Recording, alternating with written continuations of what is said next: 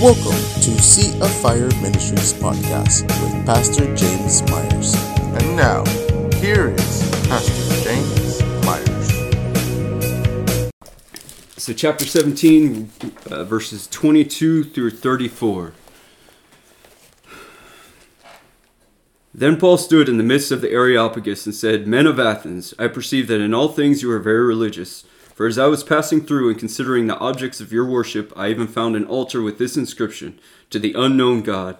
Therefore, the one whom you worship without knowing, him I proclaim to you. God who made the world and everything in it, since he is Lord of heaven and earth, does not dwell in temples made with hands, nor is he worshipped with men's hands as though he needed anything, since he gives to all life, breath, and all things.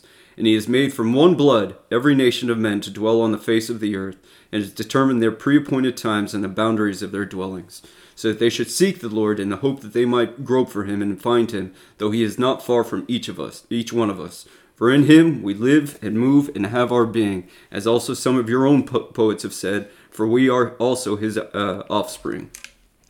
Therefore, since we are the offspring of God, we ought not to think that the divine nature is like gold or silver or stone, something shaped by art and man's devising. Truly, these times of ignorance God overlooked, but now commands all men everywhere to repent, because he has appointed a day on which he will judge the world in righteousness by the man whom he has ordained. He has given assurance of this to all by raising him from the dead. And when they had heard of the resurrection of the dead, some mocked, while others said, We will hear you again on this matter.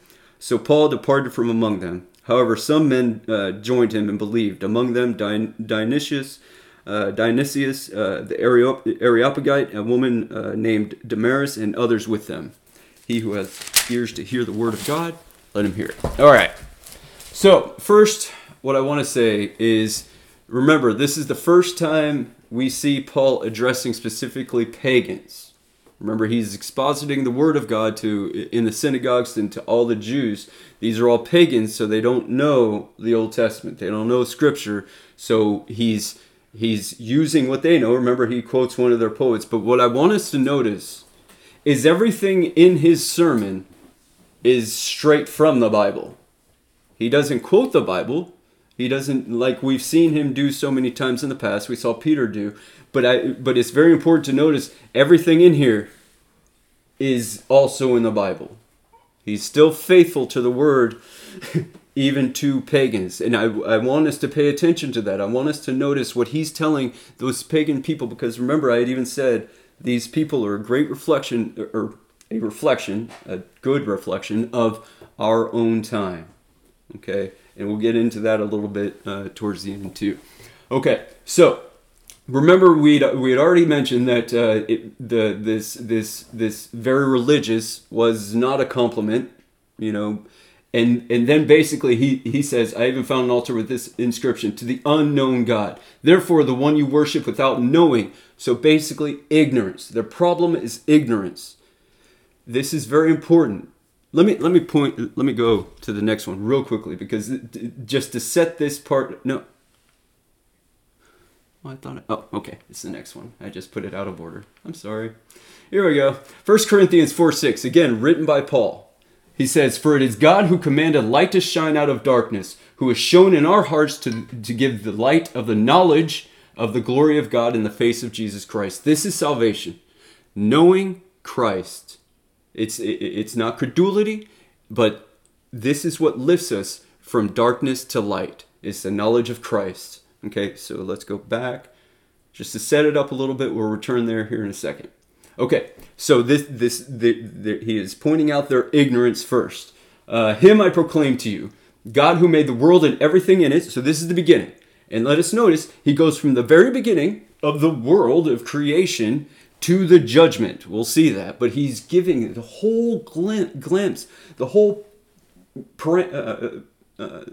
picture of beginning to end. But he's starting with Genesis 1, essentially, but not quoting it. Okay. God who made the world and everything in it, since he is Lord of heaven and earth, does not dwell in temples. We've mentioned this, but he's made these things. And so obviously he does not dwell therein. Okay, so he's pointing these people to that fact. And let's realize here too that men, pagan men, apart in darkness, try to compress God and ultimate reality into these specific compartments. God is above all things. He's created all things. So it's silly in any imagination to imagine him dwelling in a specific compartmentalized idea even. So even though he's pointing out these temples, let us also see the propensity of that in other areas in our own time. So he is Lord of all, does not dwell in temples made with hands, nor is he worshipped with men's hands as though he needed anything, since he gives to all life, breath, and all things. He's the one who's giving all of these things. So he doesn't need anything from the hands of those he's made. Okay, and he's pointing again to that same propensity, to that same inclination that men have in suppressing the true God for this replacement kind of a thing. Okay. He is made from one blood every nation of men to dwell on the face of the earth. He's talking about our common ancestry through Adam. To dwell on the face of the earth, and has determined their pre-appointed times and the boundaries of their dwellings. This is very important. What he's saying is, through even the placement of different nations, even the placement of these people, you talk about the history of wars and everything, God has ordained, God has established, God has predetermined, and he has made it come to pass. The boundaries of these different areas, according to their appointed times, these peoples and all of that, according to their appointed times. The boundary, yeah, so that they should seek the Lord, and in the hope that they might grope for him and find him, though he is not far from each one of us. We'll return to this. I'm giving you a little brief synopsis of this before we break it down even more.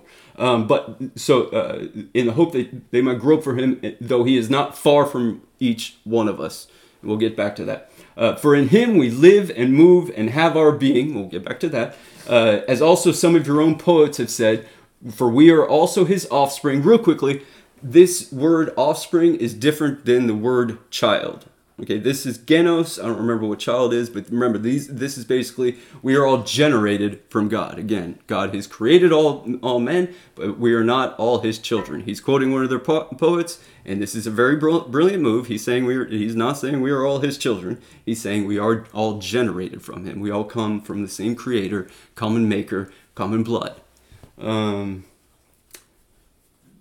Therefore, since we're the offspring of God, we ought not to think that this divine nature is like gold or silver or stone or any other weird imagination. Something shaped by art or man's devising. That's where we are. Truly, these times of ignorance God overlooked, but now commands all men everywhere to repent, because he has appointed a day on which he will judge the world in righteousness which was continually prophesied about. But again, he's not quoting prophets. He's pointing out the fact that he's determined a day in which he will judge the world by righteousness by the man, or in righteousness by the man whom he has ordained, obviously Christ. He has given assurance of this to all by raising him from the dead. So that goes to his crucifixion, but he doesn't mention the crucifixion specifically. But he rose him from the dead. And now these people are going to have a problem. So first of all, he deals with their superstition. Superstition is a huge deal in our time. Let me quickly say, because again, last week was really setting up this week, and I hope by God's grace these are still two distinct messages. However, let me go back to, remember when we were briefly looking at the psychology of the world and all of that kind of thing. Look, I don't detest psychology. I have nothing against psychology, and even whatever assistant the world can give the world. To the extent that a psychologist can help a pagan, they ought to be there. That's a great and grand thing. But for the Christian is counseled by the counsel of God, the wonderful counselor. One of Christ's titles is wonderful counselor. So let the world treat the world, but because basically they, just like a doctor who can cover up like a disease with crazy drugs, but never deal with the disease itself. Christianity deals with the disease. It's sin. But let the world treat the world. in the church, we are given light. We are given the wonderful, gracious plan of God. We've been given the great providence and special revelation of his redemption. Okay? So let's just see this in light of what he's doing for his people. Okay, so he starts with who and what God is. God who made the world and everything in it. So he's creator and maker of all human, of all things. But we are all from the same maker and creator, which again is attested to in scripture. So, and this ignorance, so he's also pointing out that their conscience had to be seared somewhat, right? Because they've made up all these altars to these gods whom they know because they've invented. They know those gods because they've made them themselves. And just in case, because their conscience is still seared, because man is still made in the image of God, and so he still knows. He still knows. He claims he doesn't. But he's saying that this actually points to the fact that you do know him. You know that no matter how many gods you've made, there's still this thing that just keeps on pecking at your conscience. That's because you know him. You just suppress him. Okay. Yeah. And nothing can be an adequate portrait of God. No matter, he's not made of gold or silver or whatever you try to do. There's nothing that can constrain this eternal God into these little things, okay? And lastly, he goes to Christ's resurrection, obviously from the dead. But remember, these people are looking for the apeiron, the ultimate reality. Really quickly, remember, they were the Epicureans and the Stoics. Those people were actually at odds with each other. They were opposed to each other, but they worshipped basically the same gods because it didn't really matter. But they were opposed to each other. But so the apeiron, what he's saying though, is the apeiron is God. The Logos is Christ, and all of this is found in God. For in him we live and move and have our being. Let's spend a little bit more time here. So in him we live. What he's saying throughout all this is God's created and God's made all things, and he sustains all things because he's given to all life, breath, and all things. He reigns on the just and the unjust. He provides for the evil and the good. And so in him we live. We have our sustenance. We have our meaning as well. We talked about that as well. Motion, though. I something in me sees that Paul uses here kind of a ascending and then kind of a descending. I think the motion is kind of bigger than the life and the being. And let me say why. Motion, animation, will, conformity to God's will, singing, praising, seeking him out, reading his word. All of those are motion. The activities of our life, our labors, even ministering and witnessing to Christ is a motion. In him we have all of that motion, all of the means by which to attain the abundant life Christ has given to us. Christ promised not to just give us life, but abundant life, true, full life that we find only in him. In him we have real, true, eternal life. In him we have true, real, eternal motion. This motion will not end in the grave. This life does not end in the grave. Our being does not end in the grave. They are all found in him. In him we all live and move and have our being in one respect, but in him the church has a vitality like no other, and has an exuberance and an action like no other, and a calling like no other, and it has an essence. She has an essence like nothing in the world. In him we live and move and have our being. Every creature lives and moves and has their being in him. Ultimately, the church, the light given by Christ. Let's return that real quickly. All right, it's out of order. Okay. For it is the God who commanded light to shine out of darkness, who has shown in our hearts to give the light of the knowledge of the glory of God in the face of Jesus Christ. Again, the light is Christ. So again, out of the ignorance, out of the darkness, comes the knowledge of Jesus Christ, who God has commanded this to shine out of darkness, to shine in our hearts. This knowledge transfers from the mind to the heart. And then that light shines in our hearts and is expounded and comes through the mind. Remember, Christ says, nothing that goes inside into a man defiles a man. It's not that which goes inside a man that defiles a man, because it goes through and, by that is cleansed. It's what comes out of a man that defiles a man. The man whose heart is still dark will only say defiled things out of darkness. The man or woman who God has commanded the light to shine out of darkness, to shine in our hearts, to give the light of the knowledge of the glory of God in the face of Christ Jesus, for ourselves, for the church, and the lost. This is a beautiful, wonderful thing, but it is only this light, it is only through this light that we have that true vitality of life, that true action and commission and command and gracious command, great privilege to be the light to the Gentiles, just like our Christ, just to reflect his same refulgence, his same radiance. Okay, let's go back. All right, takes a little bit. Okay, now let's go to here. These times of ignorance God overlooked, so the past, but now commands all men everywhere to repent. Okay, we briefly talked about this. But once Christ came, in the fullness of time, God did not have, again, in the fullness of time, there was no Christ who had suffered before he came. So he overlooked it in that respect. Every man and woman is called to an account on that day.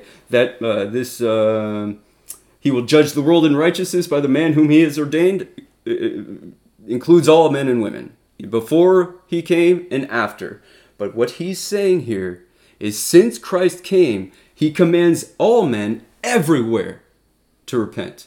Christ's salvation is universal insofar as his grace, his blood, the power of his salvation.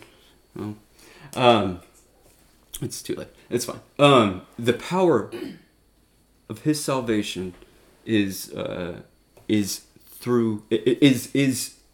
powerful enough to apply to everyone, but is only given to some. But he commands all men everywhere to repent, especially since he sent his Son for the redemption of people, to procure a great and mighty and holy harvest, to praise him without end, to have a beautiful and wonderful relationship, to have a beautiful and wonderful family eternally. That's why he's done this. But, okay, again, though, just he's using the testimony of Scripture to introduce to these pagans the general revelation of God's redemptive act throughout time. Again, he's pointing to the very creation, to the very beginning, because again, the gospel, salvation is eternal. In God creating all things, that begins his mission, his will to have a people. It just begins that. And then throughout time, continually, he continues to grow that drama of redemption till Christ came and since Christ came. But he's using just generalizations, but still giving biblical truth. Okay, does that make sense? But this is what we are called to do. There are many people who are not familiar with the Bible. Many people who have heard generalizations of the gospel that we need to be the light of Christ to bring the light to them. This is our calling. This is our wonderful calling. Remember, this is from a man who was persecuting the church. This man who hated the church. This man who was mocking even worse than these people will. These people will just make fun of him. He was out for blood. And Christ saved him through that great light on the way to Damascus, which he never forgot. He never forgot. And then that's why, even in that mentioning in 1 Corinthians 4:6, for God has commanded this light. He continually refers to that light which he had witnessed. John talks about light and darkness. We've talked about that. So this light has been graciously given to us to be a light to the world. Okay, so the portion I wanted to look at today then. Isaiah 6:1-8. In the year that King Uzziah died, I saw the Lord sitting on a throne, high and lifted up, and the train of his robe filled the temple. Above it stood seraphim, each one had 6 wings. With 2 he covered his face, with 2 he covered his feet, and with 2 he flew. And one cried to another and said, Holy, holy, holy is the Lord of hosts. The whole earth is full of his glory. And the posts of the door were shaken by the voice of him who cried out, and the house was filled with smoke. So I said, Woe is me, for I am undone, because I am a man of unclean lips, and I dwell in the midst of a people of unclean lips. For my eyes have seen the King, the Lord of hosts. Then one of the seraphim flew to me, having in his hand a live coal, which he had taken from the tongs from the altar. And he touched my mouth with it and said, Behold, this has touched your lips. Your iniquity is taken away, and your sin purged. Also I heard the voice of the Lord saying, Whom shall I send, and who will go for us? Then I said, Here am I, send me. Real quickly. This is a vision Isaiah was graciously given of the temple of God, God's throne. And it's the year that King Uzziah died. We briefly talked about him. We don't have to talk about him right now. So he saw the Lord sitting on a throne, high and lifted up, and the train of his robe. Remember, we talked about how in royal processions, the train of the robe would really signify the strength of their power, the strength of their royal power. His robe filled the temple. There wasn't enough space. It was so grand. The train of his robe is so grand because he's the king above all the kings. Remember, when we talk about King of Kings, he is the king, just beyond even the capacity of your understanding of king. Okay. And it filled the temple. So above it stood seraphim, so angels. Each one had 6 wings. With 2 he covered his face. With 2 he covered his feet. And with 2 he flew. So he covered his face because even the creatures that God has created to be in his presence, he's too awesome. His glory, his presence is just too awesome to really fix your eyes to. You think about looking at the sun, straight at the sun. That's why I love C.S. Lewis's comment that I believe in Christianity as I believe in the sun. Not that I can see it, but by it I see everything else. Same thing. We cannot stare into the radiance and the awesome refulgence of God.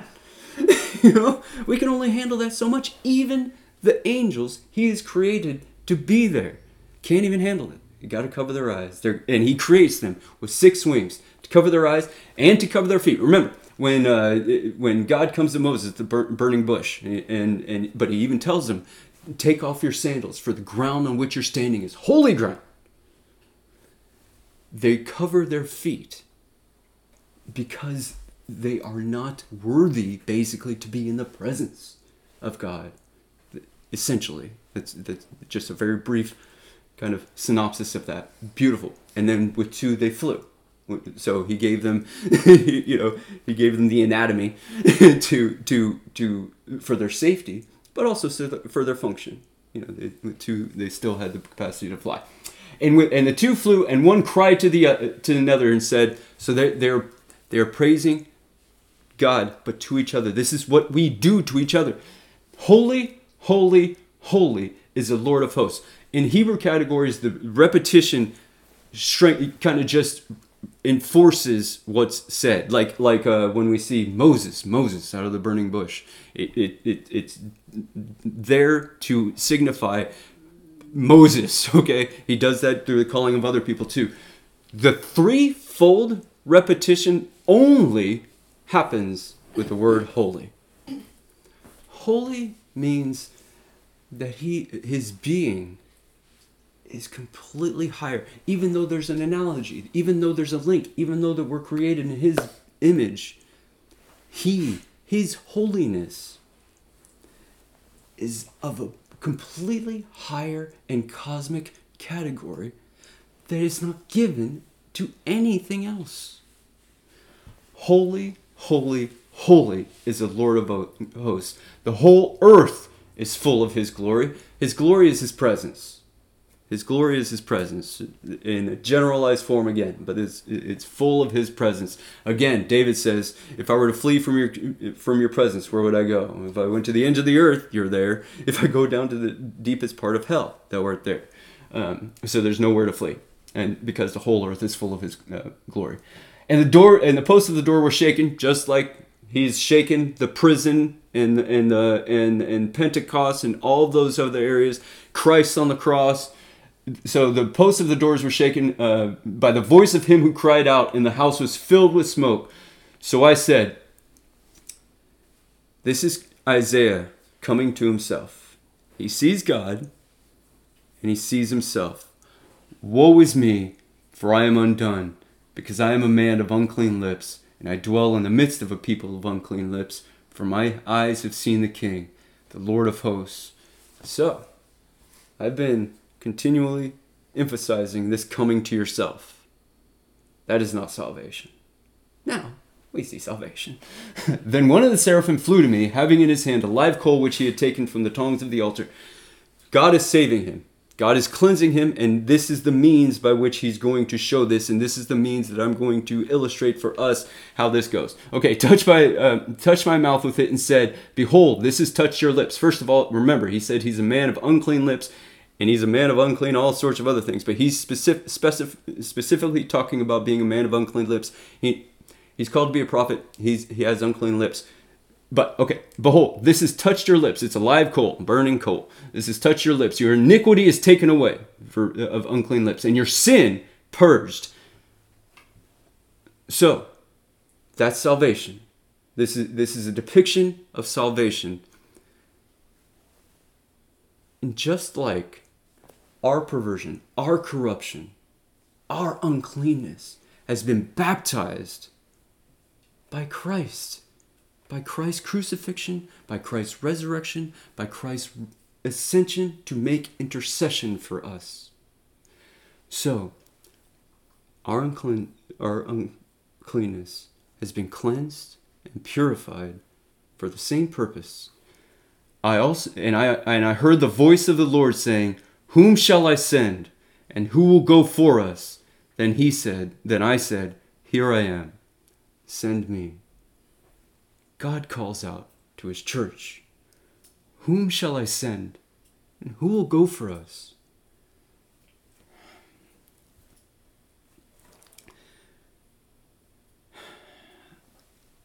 The spirit of the age is the spirit of the age. I don't have any interest in making a big deal about the darkness outside of the church. What I want to illustrate, what I want to emphasize, the light that is so lacking within her. It's like she's sleeping. There's life, there's a heartbeat. It's very weak. It's very weak. I implore you, anybody else who happens to hear this, wake up. Shake yourself. Find the light. Seek him. All of that is nonsense.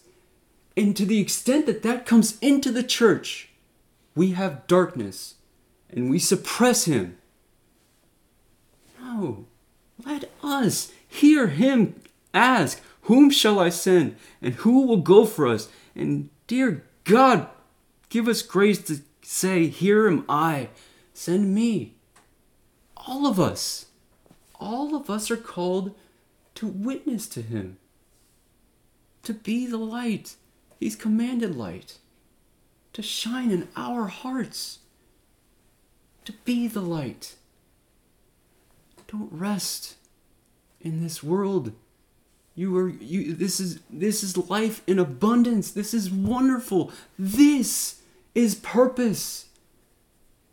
This is of eternal consequence. This is not temporal. This is not fleeting. It's not one championship run and then we wait until next season. This is our lives. This is your lives. And this is the lives of other people as well. There are many lost sheep. And I've told you, Christ talks about leaving the 99 to save the one and rejoicing to save that one. That ought to be our ambition. That ought to be our pursuit. Any other pursuit is vain and fleeting and purposeless. We have an amazing, glorious, and beautiful, magnificent God whom He has given us the privilege to serve Him in this wonderful, wonderful eternal service where we don't have the eyes to completely behold Him. We don't have clean feet to tread on His holy place or in His holy presence. But He comes to us.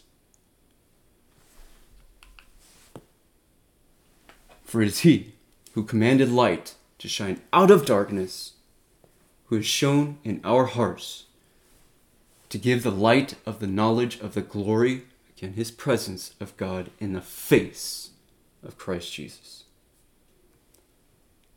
Let's embrace this. Let's take this up as a holy cause and let it burn in you. Seek Him out. There's only one way to grow in His grace. There's only one way to grow more into His light, and that is through His testimony. It's through His very word that our spirit, His Spirit, is fed in us. It's the faithful proclamation, it's the faithful hearing, and it's the faithful seeking. Okay. Paul was preaching to a bunch of pagans who wanted to find any other thing to replace God. That is our world. It is incumbent, and again, our privilege to bring the light in the face of Jesus Christ to the rest of the world. Okay, any questions? All right.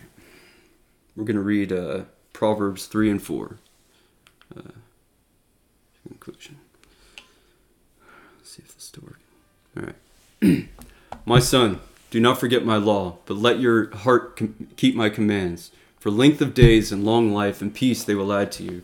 Do not let not mercy and truth forsake you. Bind them around your neck. Write them on the tablet of your heart. And so find favor and high esteem in the sight of God and man.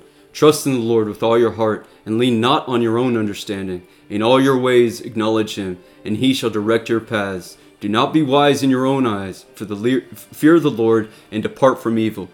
It will be health to your flesh, and strength to your bones. Honor the Lord with your possessions, and with the first fruits of all your increase, so your barns will be filled with plenty, and your vats will overflow with new wine. My son, do not despise the chastening of the Lord, nor detest His correction. For whom the Lord loves, He corrects, just as a father the son in whom He delights. Happy is the man who finds wisdom, and the man who gains understanding. For her proceeds are better than the profits of silver, and her gain than fine gold. She is more precious than rubies, and all the things you may desire cannot compare with her. Length of days is in her right hand, in her left hand riches and honor. Her ways are ways of pleasantness, and all her paths are peace. She is a tree of life to those who take hold of her, and happy are all who retain her. The Lord by wisdom founded the earth. By understanding He has established the heavens. By His knowledge the depths were broken up, and clouds dropped down the dew. My son, let them not depart from your eyes. Keep sound wisdom and discretion, so there will be life to your soul and grace to your neck. Then you will walk safely in your way, and your foot will not stumble. When you lie down, you will not be afraid. Yes, you will lie down, and your sleep will be sweet. Do not be afraid of sudden terror, nor of trouble from the wicked when it comes. For the Lord will be your confidence, and will keep your foot from being caught. Do not withhold good from those to whom it is due, when it is in the power of your hand to do so. Do not say to your neighbor, go and come back, and tomorrow I will give it, when you have it with you. Do not devise evil against your neighbor, for he dwells by you for safety's sake. Do not strive with a man without cause, if he has done you no harm. Do not envy the oppressor, and choose none of his ways, for the perverse person is an abomination to the Lord, but his secret counsel is with the upright. The curse of the Lord is on the house of the wicked, but he blesses the home of the just. Surely he scorns the scornful, but gives grace to the humble. The wise shall inherit glory, but shame shall be the legacy of fools. Hear, my children, the instruction of a father, and give attention to no understanding. For I give you good doctrine. Do not forsake my law. When I was my father's son, tender and the only one in the sight of my mother, he also taught me and said to me, let your heart retain my words, keep my commands, and live. Get wisdom, get understanding. Do not forget, nor turn away from the words of my mouth. Do not forsake her, and she will preserve you. Love her, and she will keep you. Wisdom is the principal thing. Therefore get wisdom, and in all your getting, get understanding. Exalt her, and she will promote you. She will bring you honor when you embrace her. She will place on your head an ornament of grace, a crown of glory she will deliver to you. Hear, my son, and receive my sayings, and the years of your life will be many. I have taught you in the way of wisdom. I have led you in the right paths. When you walk, your steps will not be hindered, and when you run, you will not stumble. Take firm hold of instruction. Do not let go. Keep her, for she is your life. Do not enter the path of the wicked, and do not walk in the way of evil. Avoid it. Do not travel on it. Turn away from it and pass on. For they do not sleep unless they have done evil, and their sleep is taken away unless they make someone fall. For they eat for they eat the bread of wickedness, and drink the wine of violence. But the path of the just is like the shining sun, that shines ever brighter unto the perfect day. The way of the wicked is like darkness. They do not know what makes them stumble. My son, give attention to my words. Incline your ears to my sayings. Do not let them depart from your eyes. Keep them in the midst of your heart, for they are life to those who find them, and health to all their flesh. Keep your heart with all diligence, for out of it spring the issues of life. Put away from you a deceitful mouth, and put perverse lips far from you. Let your eyes look straight ahead, and your eyelids look right before you. Ponder the path of your feet, and let all your ways be established. Do not turn to the right or to the left. Remove your foot from evil. O God our Father, bid thy light, let thy people slumber not. Awaken us from slothful night, lest in indolence we rot. Shake our prisons, shake our shackles, free us to thy call. Arouse thou lion, smite the jackals, lest thy sleeping saints might fall. Keep us safe and yet on guard, let not a dreaming sigh. Make us sentries to thy regard, the apple of thine eye. O saints of Christ, awake, awake, may the clarion stir thy souls. Thy beds of comfort now forsake, for our service too extols. May our greatest song be our watchful duty. Let this anthem loudly ring. May the bride of Christ, adorned in beauty, in blessed labor sing. All right.